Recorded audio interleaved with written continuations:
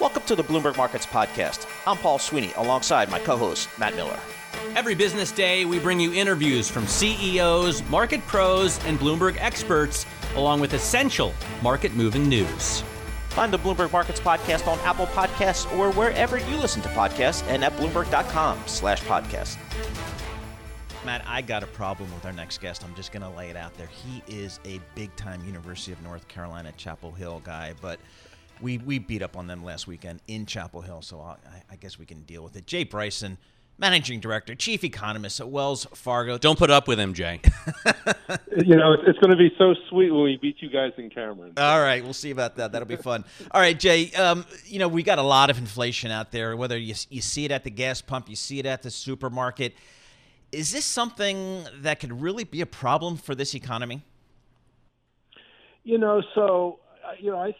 We think that inflation is going to be stickier than many people, I think, appreciate this year. By the end, so right now, if you look at the overall rate of CPI inflation, it's running about 7% or so. We get a print tomorrow.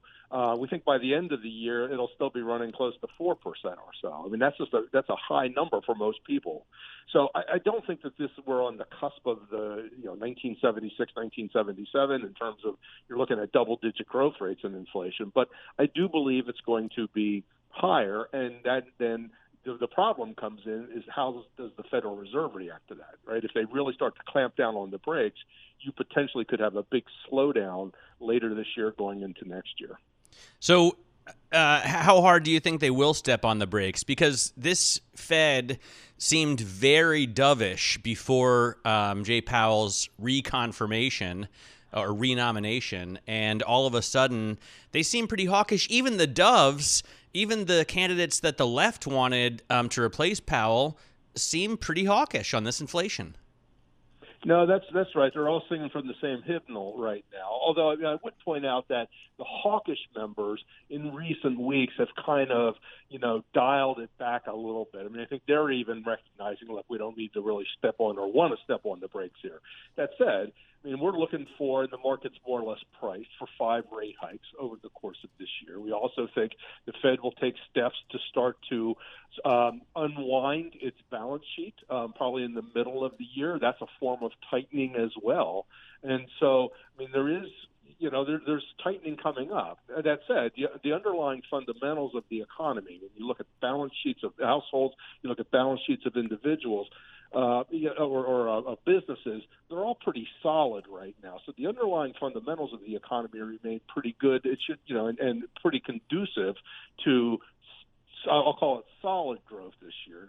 Nothing like we saw last year, but we also don't think we're looking at a recession, in the foreseeable future. By the way, Jay, you expect inflation to continue through 2022, not at 7% levels, you just said, but maybe 4%. That's still twice the Fed target.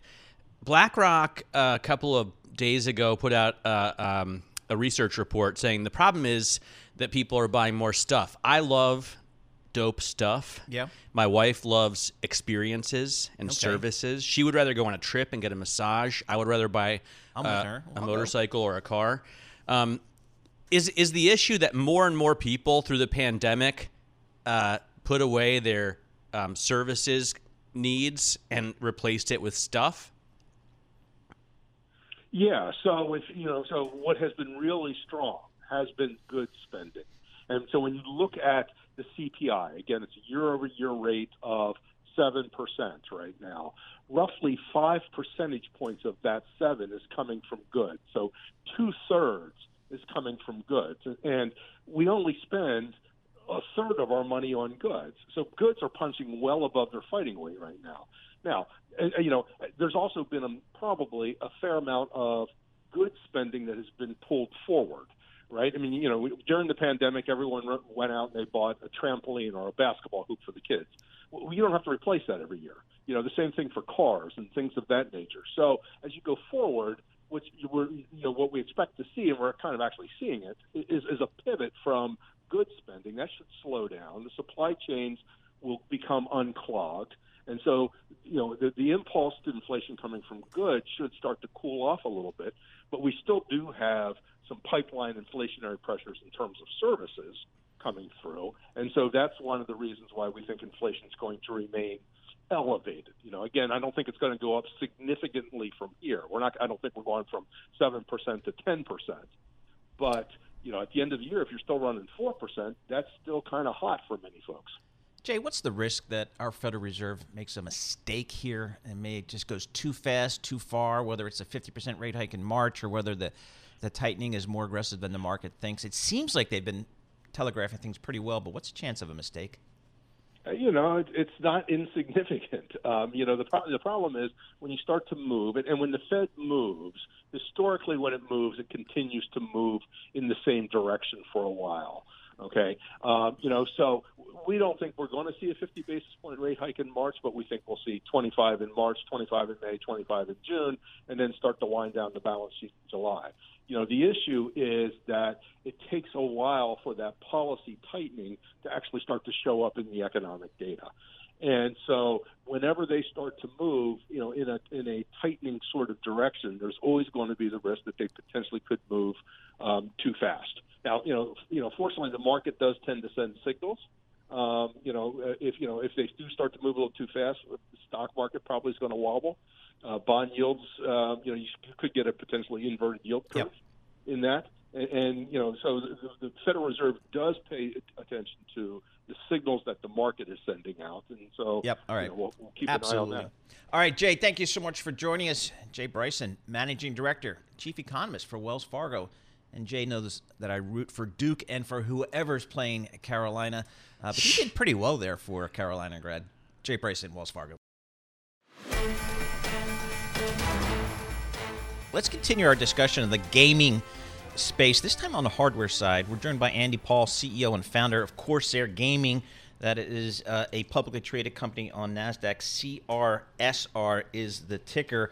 It's about a $2 billion market cap. Stock's pretty flat for the year, down about 50% over the trailing 12 months. They reported some numbers last night, a little bit better than expected on the EPS line. Let's get the latest. Andy, thanks so much for joining us here. What's the key takeaway from the quarter that you reported last night? Well, as you mentioned, it was a great quarter. We were pretty happy with the results. And I think what everyone's starting to understand now is that because of the surge in activity from gamers during the shelter-at-home period, that now we have to compare a post-pandemic quarter, which was Q4, we just finished, compare that with Q4 19, and that represented about 55% growth. So we're pretty pleased with that. Yeah.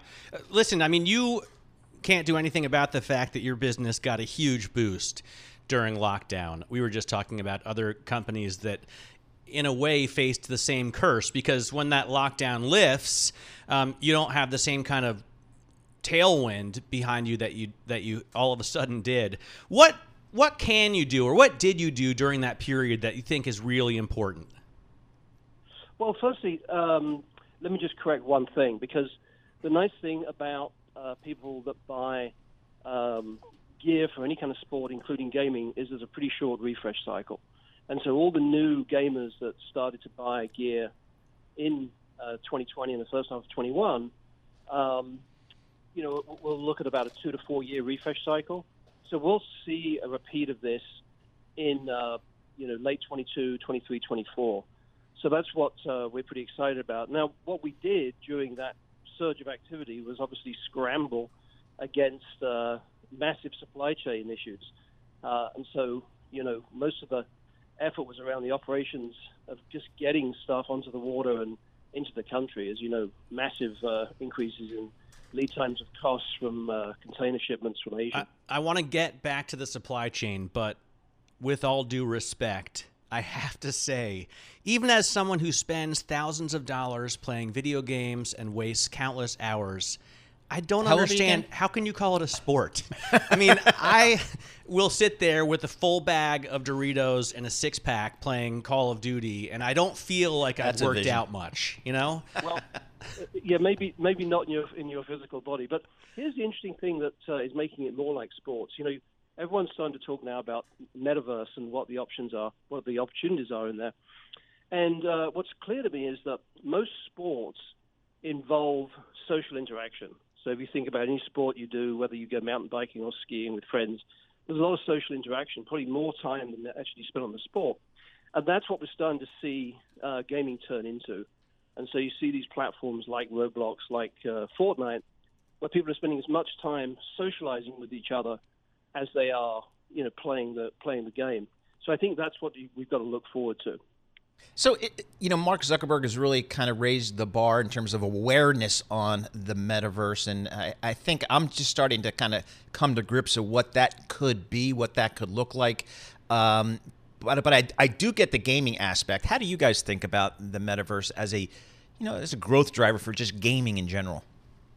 Yeah, so I think it's a trend that's already happening. I mean, I know Mark's coined the latest label, but it's a growth trend that's been going on for a while. And this was, now we've got the hindsight. It should have been expected that, people would want to spend a lot of time, with each other in a social environment. Now, the good thing for us is that any time spent in, we'll call it the metaverse for this conversation, but any time, spent on interactive entertainment through the internet, you need to buy gear to do that. So you need a platform, whether it's a, console or a gaming PC, and you need keyboards, mice, headsets, controllers.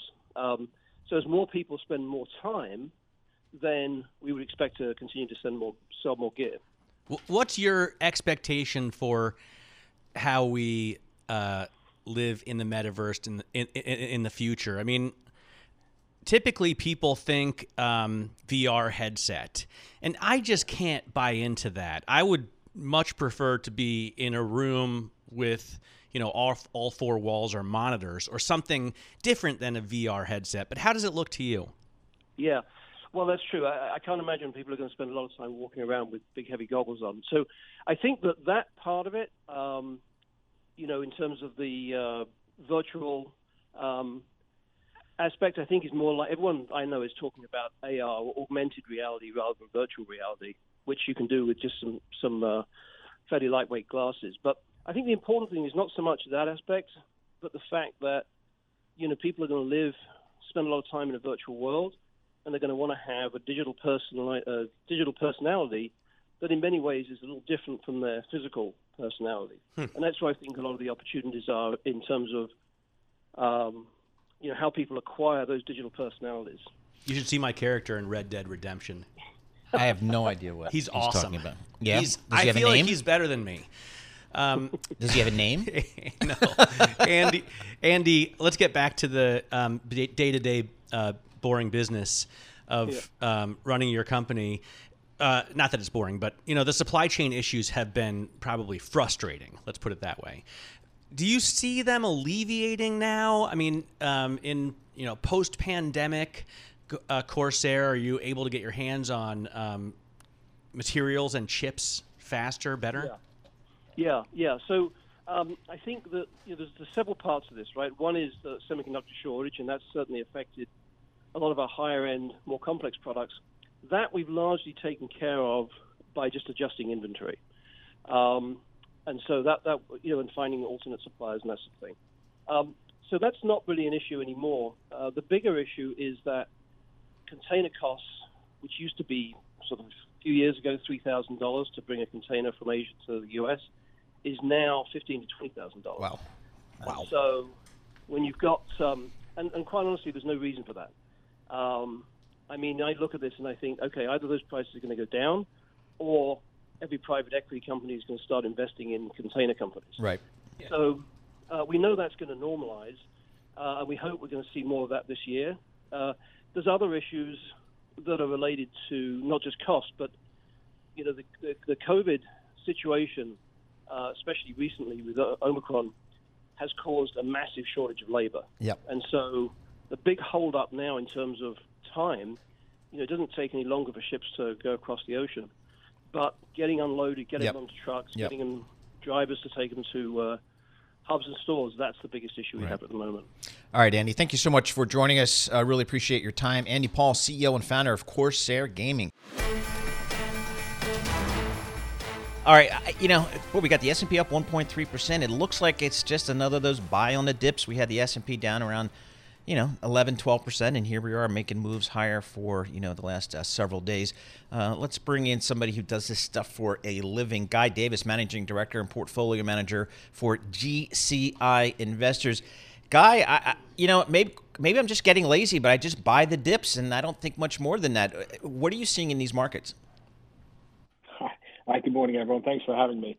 Certainly, yeah, I would say we've been in a situation for quite some period of time where the buy the dip mantra continues to hold.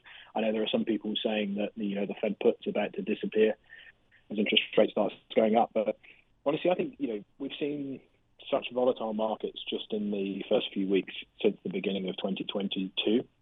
One of the things I always think back to is that I think realistically, there's not really anybody who really knows where markets are going in the short term. And certainly our approach is always that periods like this typically provide a huge amount of opportunity. And what you often find is some very attractive companies end up getting sold off quite aggressively, even when they don't necessarily need to. And certainly as we go through this earnings season, there's a couple of stocks that I'd love to pick out and talk about in a little more detail, but you're seeing very significant punishment of individual names on specific earning days if there's the slightest whiff of increased capex or lowered guidance for the next couple of quarters. That's a real theme that we've been seeing this earnings season. Is Facebook one of those? I've just been looking at the DES page and noticed the market cap is just $600 billion, which in the age of these mega caps feels minuscule, right? Yeah. I mean, Facebook has been a fascinating company over the last, I'd say 5-10 years, but certainly in the last 12-18 months. I mean, if you think fundamentally, Facebook owns the largest and deepest network that the globe has ever seen. They're trading at like $3 per user. Exactly, and there is I think Facebook's a great example of, I mentioned the difference between kind of individual stock price moves and business value. $230 billion was wiped off Facebook on earnings day recently. Now, in terms of kind of efficient market hypothesis, it's kind of hard to justify the fact that the value of Facebook as an entity changed $230 billion in a single day. Now, realistically, what was happening in the earnings was, it was a very kind of politically and regulatory focused earnings call. You could hear from Mark and from Cheryl, there was a real focus on, hey, we're being beaten down here. TikTok's beating us in Reels. Apple and Google have colluded against us when it comes to the iOS changes.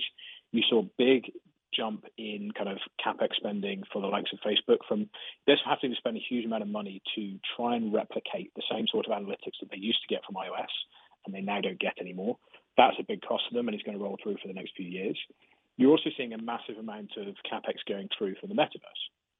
And honestly, I think Facebook as an entity, is arguably presenting fantastic value today in a sense that it's trading at a cheaper multiple than IBM. It's trading at one of the cheapest multiples we've seen for a considerable period of time. And it's still a company that's growing earnings 20% plus a year. And it's still a company that's generating 30% plus incremental margins.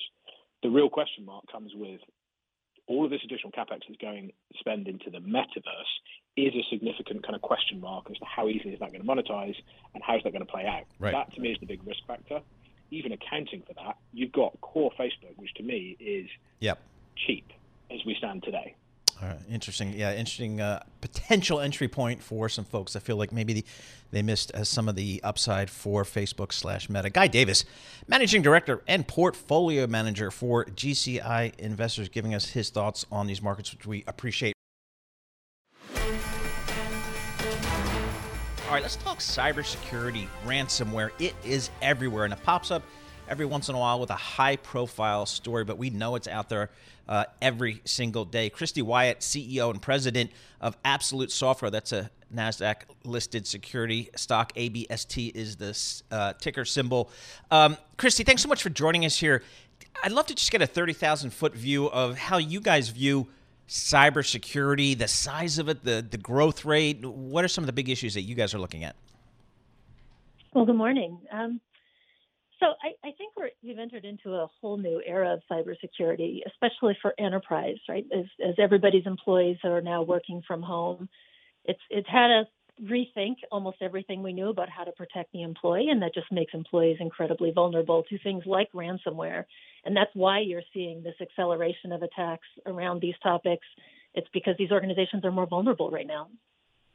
Yeah. So are we able to defend ourselves as well as are we creating defenses that keep up with the attacks, or are the criminals kind of outmaneuvering the police in this case? I think it's more of a shift, right? I think we definitely, organizations are doing their very best to keep up, and there's no lack of spending. We've seen the investment in cybersecurity accelerate over a year. I think we talk about north of is the investment, market Christy, opportunity. is the investment growth consistent with, because it strikes me, and this is your point, and I think it's a great one, we had everybody kind of moving out of the prison and into the wild. Everyone has taken her or his company laptop out of the building and home. And now they're on their own Wi-Fi networks, which aren't protected. And now they're, at Starbucks, and you can look over their shoulder. Like every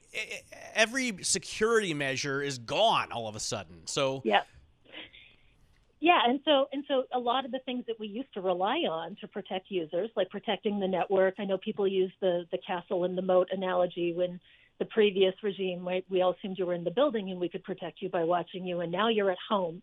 And so you hear people talk a lot about things like zero trust and moving a lot more of the intelligence out to the device so that your security is at home with you.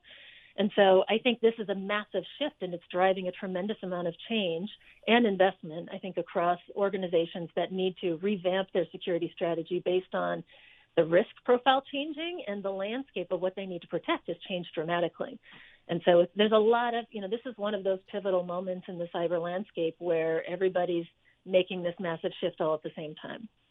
How can small and mid-sized businesses afford to do this, I wonder? I mean, I can see a company like, a Bloomberg going out and buying the best security, but I'm just not sure about some of these small to mid-sized businesses. It's a great point, because the big ransomware or the big cyber breaches you read about large security firms coming in and giving, sort of the details of how they were compromised. And the attacks don't look incredibly different. It's just the stakes are higher. And so if you are a small business or small enterprise, you don't have access to those same resources. The two most important things I think that folks need to be investing in. Number one, we talk a lot about detection and prevention. There's a lot of tools available to help you try to screen for and identify bad things coming into your organization. And you can select one of those tools. I think the second piece, and in my mind, almost the more critical piece, is you should assume that even if the largest organizations with all of their investment are getting compromised, you are ultimately going to be the recipient of a ransomware or some sort of cyber breach. It's going to happen. So you have to think about remediation. Like an example would be, if you click on that email and your device freezes and asks you to pay ransom in order to get your data back, well, when that system freezes, whatever organization you're running, it can no longer connect to that device. And so what we do uniquely is we can maintain a connection to that device because we're embedded in the hardware. And so when you think about your investment, you have to think about both sides. How do I know something bad is going on? And when something bad is going on, what am I going to do? How am I going to get my stuff back without it shutting my school down or my business down? And is this I know nothing about IT, but you have the first self-healing zero trust platform. Can you explain that to us? Yeah, the unique thing about Absolute is that we're embedded in the hardware of almost every PC and laptop that's been manufactured for the last 15 years. So over 500 million devices have this capability in them. It's just to the customer to sort of turn it on by working with Absolute. And so what that means is we can monitor the health of your security applications or the things you care about. And if they become compromised, we can heal them. By heal them, we mean we can fix them, repair them, reinstall them, so we can automate the recovery. And so if your employee is at home, I can't just tell, IT to swing by your desktop and fix whatever's happened on your system. I have to be able to do that remotely. Yep. And because we're in the hardware, we have the ability to do that even when your security applications, your operating system may be in a state where it's not communicating with you anymore. And so this is a bit of that shift I'm talking about in sort of the approach, which is if you assume everybody's not in the office and you assume bad things are going to happen, Yep. you have to assume you have this lifeline. Christy, I hope it's a different way of looking at it. I hope we get to get you back. Not enough time and fascinating stuff. Christy Wyatt is the CEO and president of Absolute Software. She also was named one of the top 50 women in software as a service by the Software Report and CEO of the Year by the Globe and Mail. Thanks for listening to the Bloomberg Markets Podcast. You can subscribe and listen to interviews at Apple Podcasts or whatever podcast platform you prefer. I'm Matt Miller. I'm on Twitter at MattMiller1973. And I'm Paul Sweeney. I'm on Twitter at PT Sweeney. Before the podcast, you can always catch us worldwide at Bloomberg Radio.